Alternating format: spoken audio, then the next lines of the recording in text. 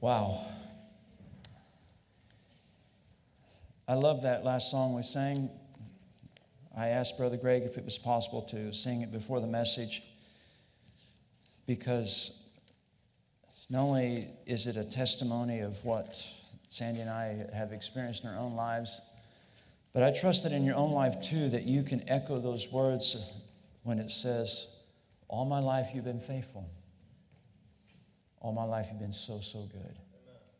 With every breath, I will sing of the goodness of God.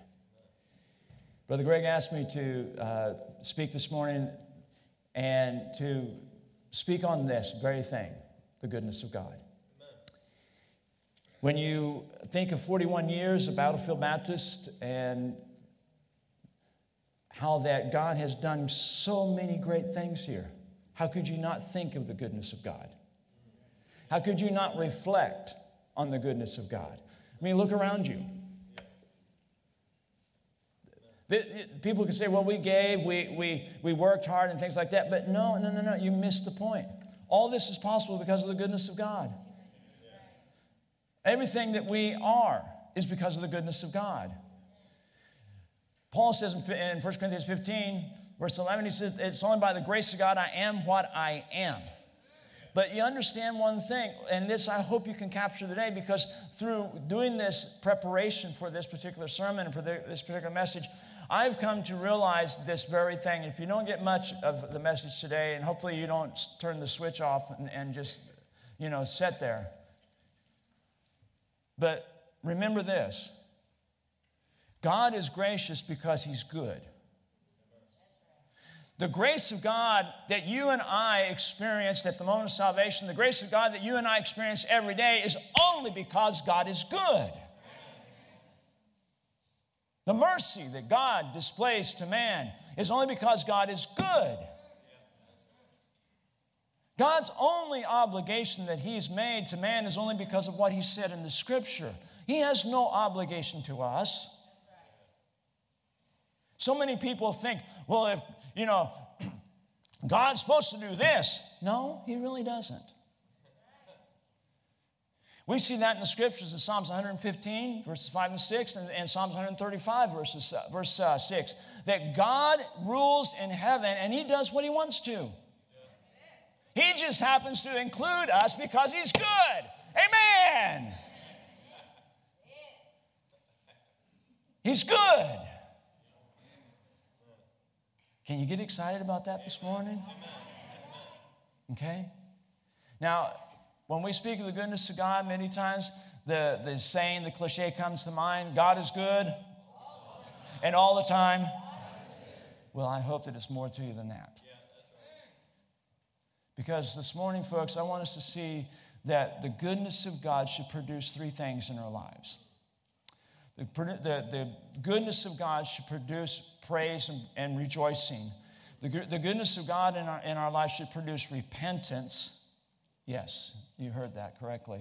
It should produce repentance. And then it also should produce a pursuit. And I want us to turn our Bibles this morning to Psalms 107. Psalms 107. And could we all stand, please? I don't normally ask this, but could we all stand? Psalms 107, let's read verses 1 through 3. Oh, give thanks unto the Lord, for He is good, for His mercy endureth forever. Let the redeemed of the Lord say so, whom He hath redeemed from the hand of the enemy, and gathered them out of the lands from the east, from the west, from the north, and from the south. Let's pray. Father, we thank You for this morning. Oh, Lord, my heart has been blessed through this worship of music. I trust others have been blessed. I trust, Lord, that their hearts have been prepared. Their hearts have been now made ready to receive what You have for us this morning. Oh, Lord, your word needs to fall upon good ground today. Hearts that have been prepared. And in actuality, God, we should have been prepared before we walked into Your house. But, Lord, I pray that folks, through the participation in worship and music, now that they're ready to listen to what You have to say. Oh, dear Lord, I pray this morning that we would push aside distractions, we'd push aside anything that would capture our attention, that would divert us from what you have for us this morning. This is your word. Psalms 119, verse 160 says, your word is true from the beginning. And we need to understand that what we're listening today is truth, your word. Not the word of Bryan Wise, not the word of anyone else, but the word of God. And if that person today is here without Jesus, they need to understand that it's the word of God, that incorruptible seed, as Peter says in 1 Peter 1:23, being born again not of corruptible seed, but of incorruptible, by the word of God, which liveth and abideth forever. That will change their life today when they see the goodness of you, O God, our great God, our great Lord and Savior Jesus Christ. Oh, Father, may we not sit in our pews today with an attitude of, oh, here we are again. But oh, may we at this time take a moment to reflect on what your word has to say because of your goodness. But then, Lord, I pray, Lord, that you would use me as your instrument this morning. I pray, Lord, that you would give me your wisdom, your power, and your strength, and the words that you want this morning. Holy Spirit, work among us this morning as you, through God's word says, can do. Convince us of sin, righteousness, and of judgment. And I pray, Lord Jesus, that you would call the sinner home.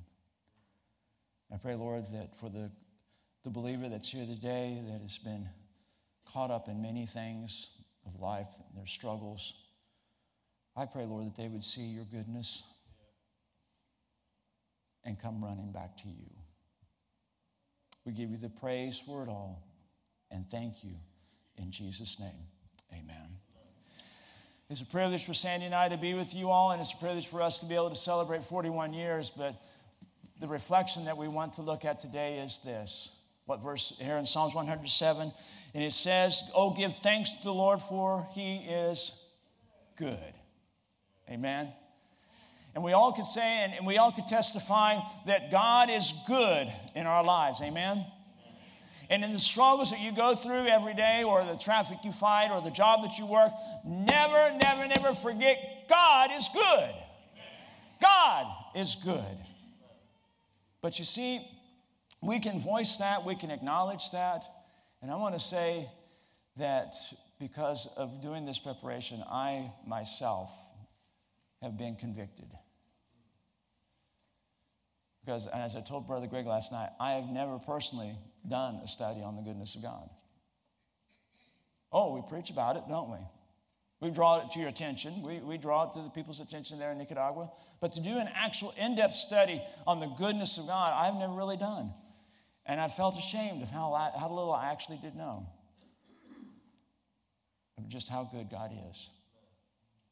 But then exactly what that goodness should do in my life.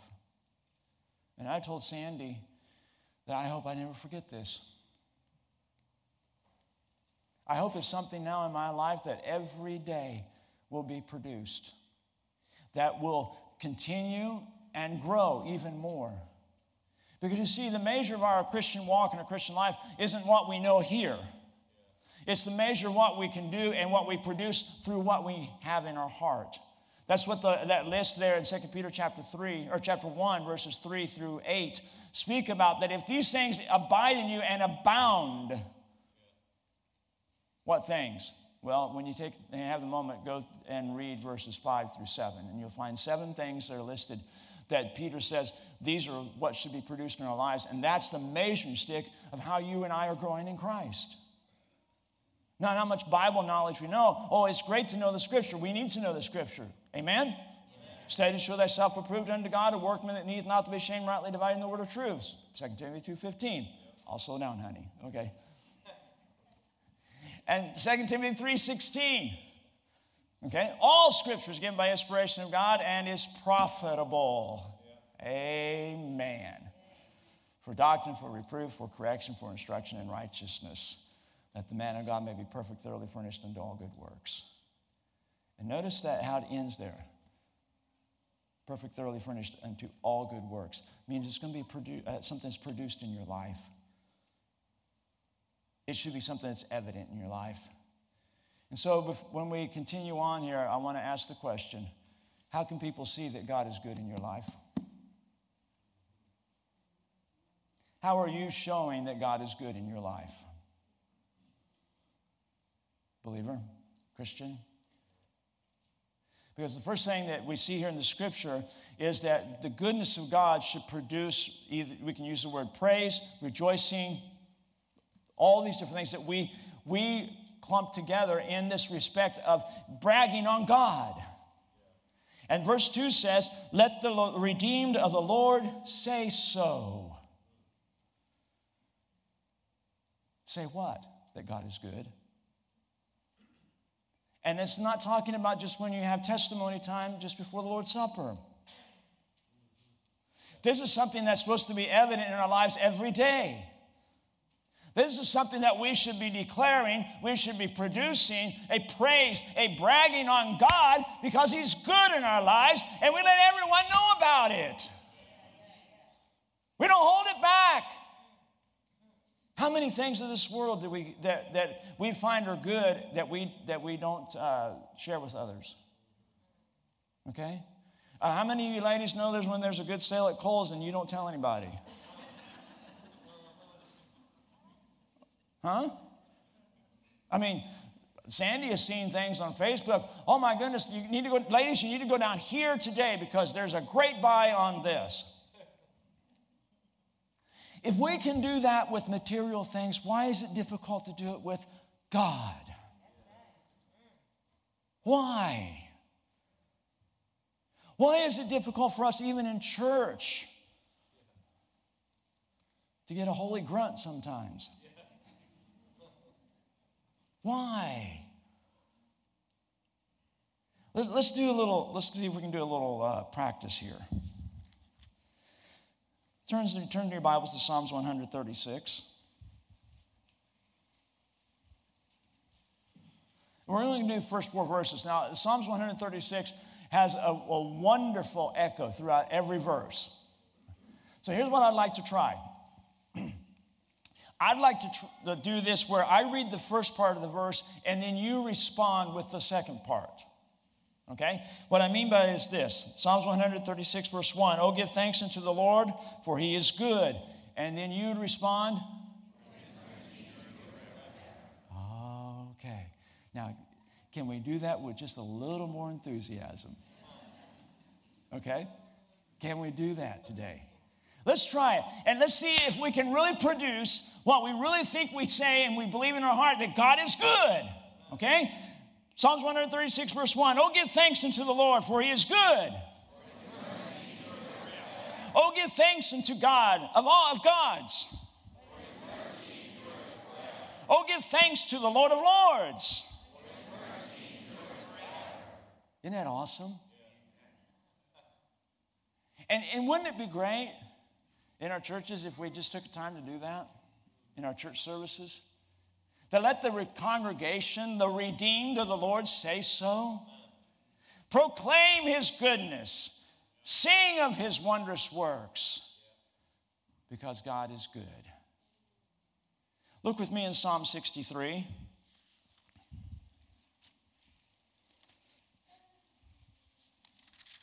Psalm 63, and let's look at the first 4 verses.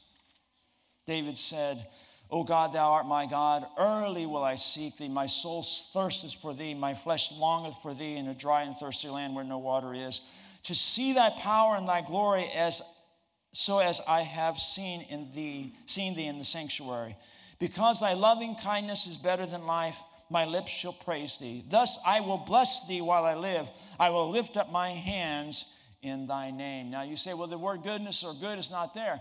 In Hebrew, what got translated into English from Hebrew or from Hebrew to English is that the same Hebrew word for goodness is also the same word for loving kindness.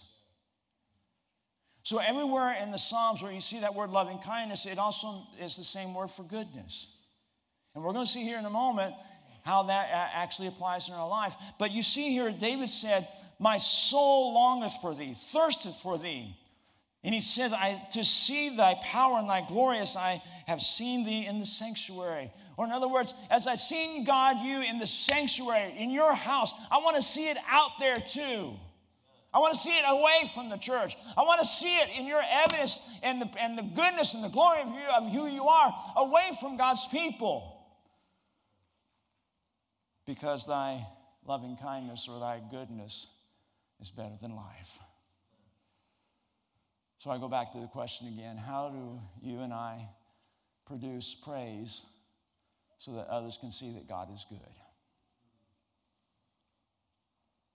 How are you and I a testimony of God's goodness in everything that we say and do? Because you see, there was a moment in 2 Chronicles chapter 5 where the people saw the glory of God, and they said those words, "The Lord is good, and his mercy endureth forever."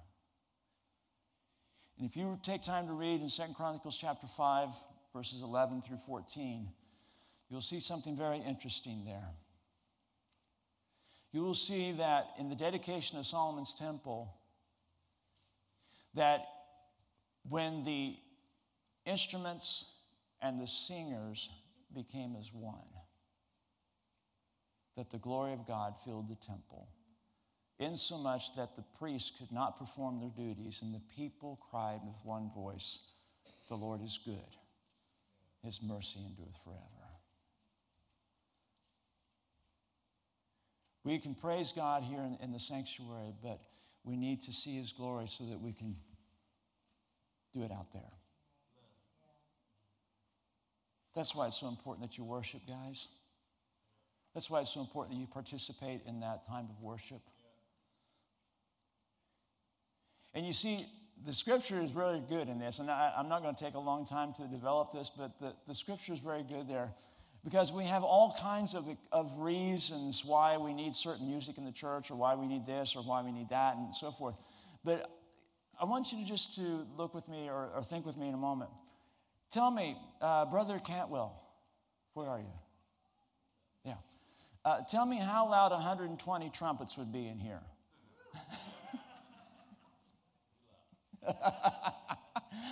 Oh, the music's too loud. But that's how many trumpets there were at Solomon's temple. Ooh, that's when it gets quiet, doesn't it? Doesn't it, Sister Linda? That's when it gets quiet, doesn't it? And it says they also had cymbals and high-sounding cymbals. Now tell me, how loud would it have been? And do you think that they would have had the acoustic panels there to kind of subdue the sound? But that doesn't include all the other instruments that were used there. But when there came a unity of the instruments and the singers, which wasn't just only the sons of Asaph, but the whole congregation singing, God was pleased, and his glory filled the temple. This took place before Solomon's dedicatory prayer. This took place before Solomon's message to the people. Can I stress to you once again how important it is to worship? Can I stress to you one more time, oh, give thanks unto the Lord, for he is good, for his mercy endureth forever. Can I stress to you the importance of that the loving kindness of God is better than life, and that we shouldn't be overly concerned, and I know this sounds harsh, but we really shouldn't be overly concerned how others react to it. If God's good in your life, let them know about it. And let me ask the question, when hasn't God been good? Well, you don't know what I'm going through. And I'm sorry, I don't. And I can sympathize with you. But really, folks, the struggles of life should not diminish how you feel God is good. And if you look back in our text again, in verse 2 of Psalms 107, let the redeemed of the Lord say so, whom he hath redeemed from the hand of the enemy. Are you saved? Are you saved? It's hard to get the redeemed of the Lord say so. Are you saved? Amen. Oh, then let it be known. Praise God for it. Praise God that you are saved, that you're redeemed. Praise God that your name is written in heaven. You know, when Jesus sent his disciples out, we find this in Luke chapter 10, that when he sent out the disciples, and he said, you're going to have power to be able to heal, cast out demons, but you need also to preach that the kingdom of God is at hand. Repent, the kingdom of God is at hand. They come back, and they're just all excited. Oh, you won't believe this, Lord. The demons did leave. We had power over them. We were able to heal. And Jesus brought it back into perspective when he said, don't rejoice over what you did. This is the Wise translation. Okay. Don't rejoice over what you did, but rejoice that your name is written in heaven. Oh, and you know why that's all possible? Because God is good. Because God is good. So the goodness of God should produce praise, rejoicing, bragging on who God is. We shouldn't be timid about that. We shouldn't be hesitant to give God the credit for all that it is in our life.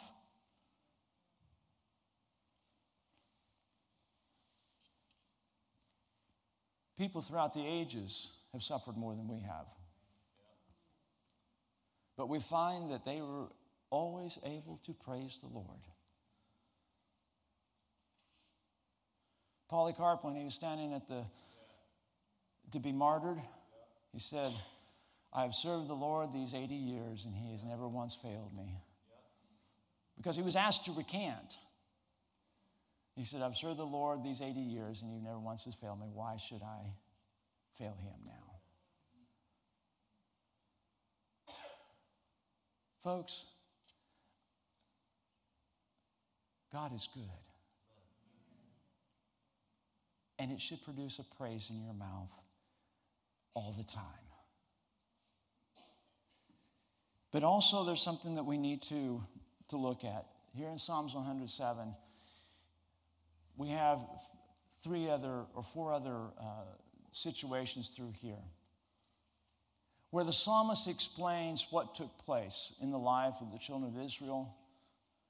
And we're not going to go through each one of them, but I want us to focus on what verse 8 says. Oh, that men would praise the Lord for his goodness and for his wonderful works to the children of men. Not only should the goodness of God produce praise in our life and rejoicing, but it also should produce repentance. And what I mean by that is this. In each one of these situations, they, by their own choices, went astray from God. But then, if you read in verse 6 and then later on in other verses, then they cried into the Lord in their trouble. Oh, all of a sudden, God, you're good. Help me. Help me. But what it should have produced in their life is remembering just how good God is, so they wouldn't get in these situations. But we're so quick to forget, aren't we? Even so much that if you look in Psalms 51, look with me in Psalms 51, verse 1.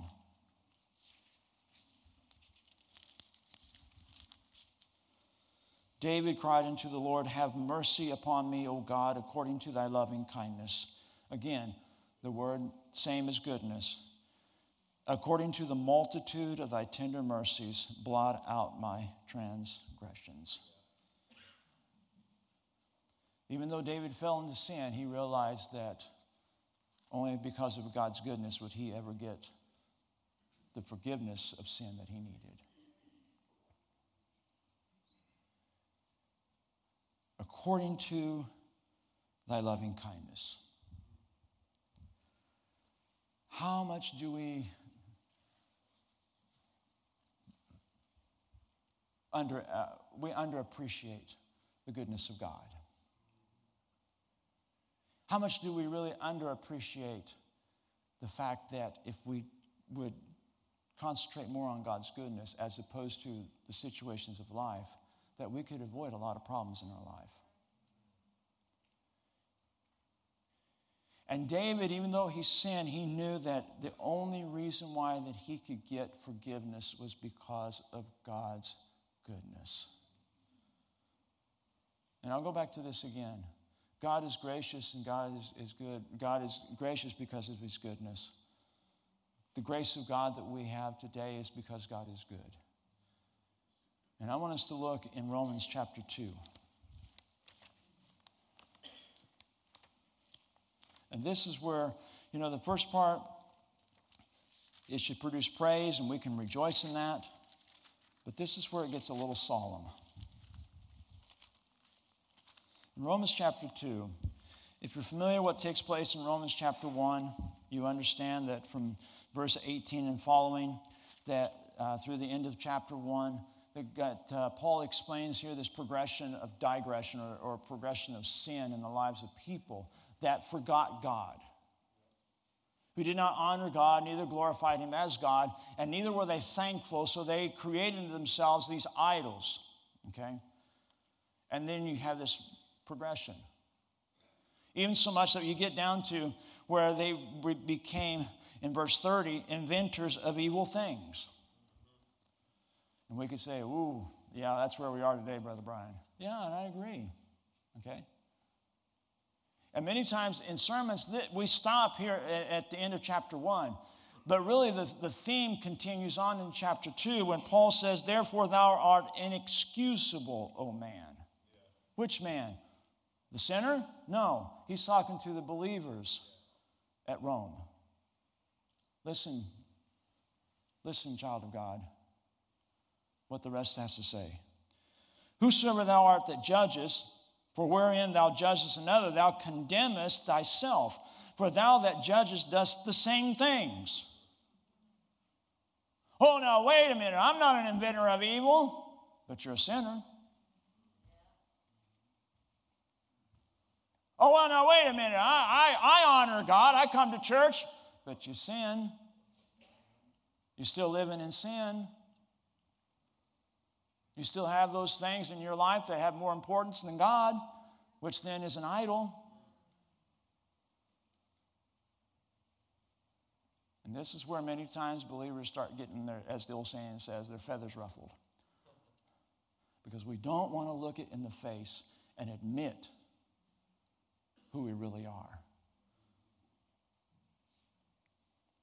But we are sure, verse 2, that the judgment of God is according to truth against them which commit such things. And thinkest thou this, O man, that judgest them which do such things, and doest the same, that thou shalt escape the judgment of God? Or despisest thou the riches of his what? Huh? What? Or despisest thou the riches of his goodness and forbearance and long-suffering, not knowing that the goodness of God leadeth thee to what?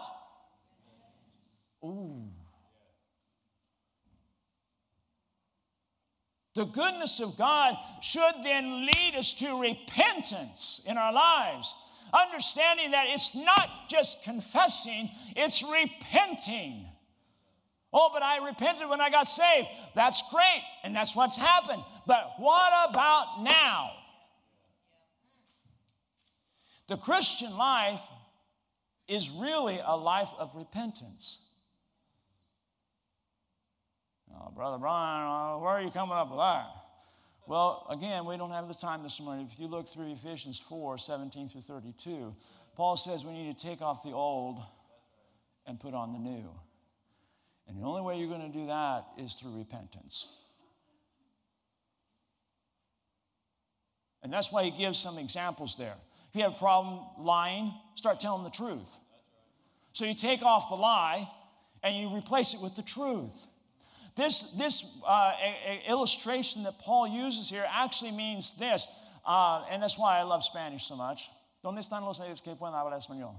Amén, hermano. Okay. Despojaos. That means to literally just take off and rip it off and get rid of it. Despojaos. Why? It's the illustration of a dirty raiment that you need to get rid of because you've worn it so long and it smells so bad. People are just like,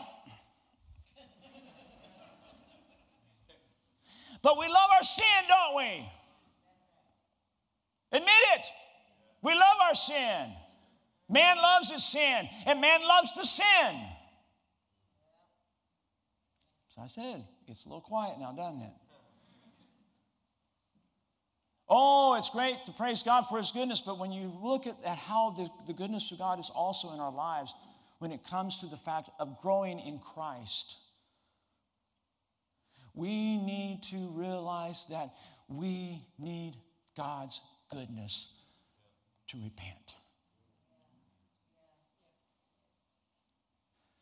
You and I will not leave those things which are behind. 2 Corinthians 5:17. Therefore, if any man be in Christ, he's a new creature, a new creation. Old things passed away. Behold, all things become new. How do you think all things become new? Or are continuing, because it's a progression there in the Greek, is continuing being made new. How do you think that happens if you don't repent? In the Hebrew, the word repentance gives the illustration of the man who wants to leave the current house that he's in and go live somewhere else. He builds another house. But so that he's not drawn back to that old house, he utterly destroys it. Burns everything that's burnable, overturns every stone that can be overturned so that there is no remembrance of that old house. That is repentance. So that you're not drawn back to that old pet sin again. And Paul says here in verse 4, or despisest thou the riches of his goodness? The word in Spanish is menosprecias or menospreciar, which means to have contempt. That you think that it's of lesser value. That in very crude terms, you spit on it. To the Nicaraguans, menospreciar is a strong word. Los hermanos en Bolivia también, okay? It's a strong word. When they give you something, food or whatever, if you don't show an appreciation for it, they immediately say to you, oh, so you're not appreciative. Menosprecia. Oh, to you it's not anything good, huh? That's what they say. And the first time that happened, I'm like, no, I didn't mean that at all. Okay? And they're not shy of saying it to you.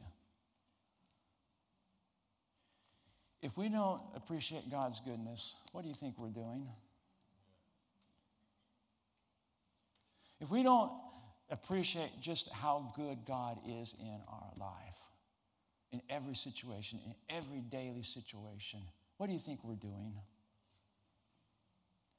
And could that be the reason why we're happy to come to church, but when we leave church, we just like going back to our old ways? Because we don't repent. We don't use the time here to praise God and then seeing God who he really is.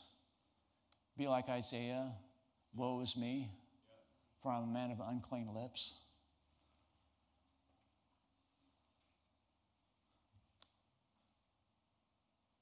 Could it be that the world doesn't really know how much the goodness of God is because we ourselves don't show it enough? God has been good to Battlefield, has he not? But I think in every one of our lives, including my own, there's room for us to show just how good God is. And there's room for letting that goodness reveal to us what we need to do to be a better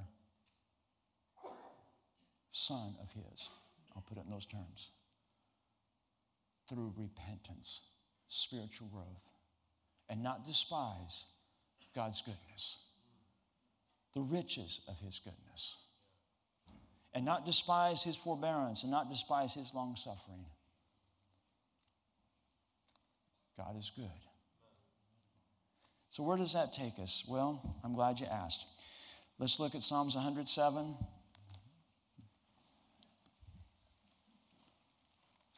And like I said, throughout Psalms 107, you have this verse, "Oh, that men would praise the Lord." And really, guys, that is a plea, not an announcement.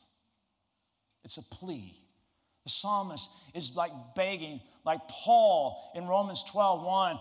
"Oh, I beseech you, therefore, brethren, by the mercies of God." The psalmist is saying, "Oh, that men would praise the Lord for his goodness." Oh, people, please work with me here. Praise God for his goodness, the psalmist is saying.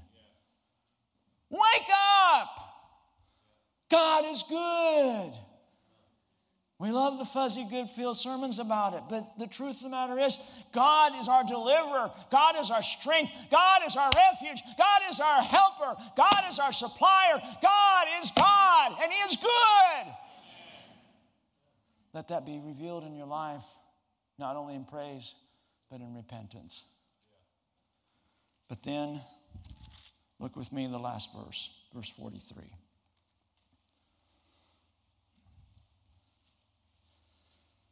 "Whoso is wise and will observe these things, even they shall understand the loving kindness of the Lord." And one last time, remembering that loving kindness and goodness is the same word. So the psalmist is saying, "Whoso is wise and will observe these things." What things? That it's good to give thanks unto the Lord for his good. What things? That men should praise the Lord for his goodness. Okay. What things? That we have a great God, a great Lord and Savior, Jesus Christ. Much so much that the hymn writer said, "A wonderful Savior is Jesus my Lord, a wonderful Savior to me." Oh, you won't know the fullness of that until you understand how good God is. Okay? And that song we sang before the message, "With every breath I will sing of the goodness of God." So what it should do in our lives, it should also produce a pursuit. Produce praise, rejoicing, produce repentance, but it also should produce a pursuit in what? In understanding and getting to know the goodness of God even better every day. Because the psalmist said, even they shall understand, or they shall understand the loving kindness or the goodness of God. And that's why I said from the very beginning, folks, we say God is good all the time, and all the time God is good. But it should be more than that to us. It should be more than just a statement, a cliche that we say in church. It should be that which we pursue after so that we can understand in knowing just how good God is. And when we do that, guess what? All the things that we consider as the burdens of life, the struggles of life, they mean nothing. Well, I got offended. Take a number. But God's good. Focus on that. Pursue that. You see, Paul and his companions agreed in 2 Corinthians how that they were shipwrecked, beaten, and suffered hunger and suffered even nakedness, Paul said. But he said, even though we've done all these things, we're not discouraged. Huh? Well, Brother Paul, you don't know what they said to me. Well, Paul said, okay. But why are you letting that affect you? Why are you letting that keep you from serving God? Why are you letting that keep you out of...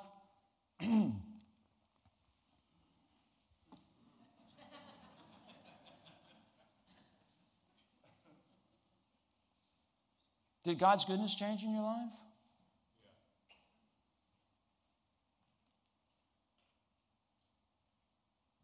Well, if God's goodness didn't change, then why should you let something keep you from serving Him?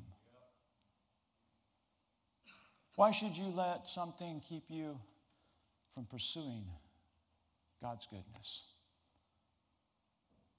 Why should I? Because you see, the enemy knows exactly just that little button in your life that he needs to push. And if he can push just that right button, then guess what? You're going to respond to it. And when you respond to it, beyond remembering just how good God is, then guess what? You're going to be a person that forgets the goodness of God and think you're more important.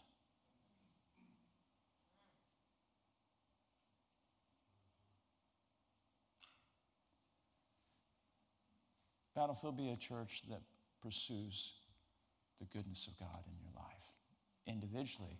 And when you do that individually, it will spread around. We don't serve God because some gray-haired, wiry pastor stands up here and says, you need to do it.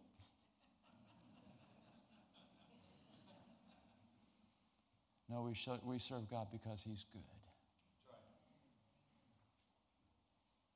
And we stop serving God because we forget that. Well, I don't like that means nothing.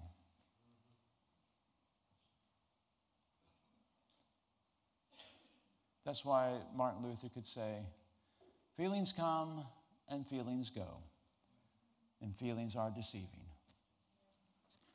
My trust is in the Word of God. None else is worth believing. I will trust in God's unchanging word till soul and body sever, for heaven and earth shall pass away, but His word will stand forever. And in His word, we see that God is good. And in His word, we see that we need to be individuals who are wise and observe these things. The word observe means to do it. Make it a practice in your life. Make it that it is a characteristic of your life. Make it so that people can say, man, that person really shows that God is good. It's evident. Why do you think one of the fruits of the Spirit is goodness?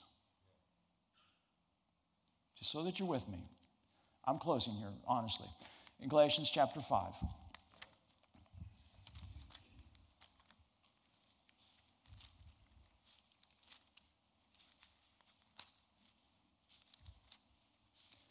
Verses 22 and 23. But the fruit of the Spirit is love, joy, peace, long-suffering, gentleness, goodness, faith, meekness, temperance. Against such there is no law. The word fruit means things that are evident, things that are obvious, observable. These should be produced in our lives in such a way that it reflects who produced it in us. The fruits of the Spirit. God is good, and He wants us to show it. God is good, and He wants us to appreciate it by being individuals who repent and grow in Him. But God is good, And he wants us to show it and know it. And then the psalmist says, you'll understand the goodness of God. Thank you so much for listening. If you'd like more information about our ministry, check out our website at battlefieldbaptist.org or follow us on Facebook and Instagram. We'll see you next time.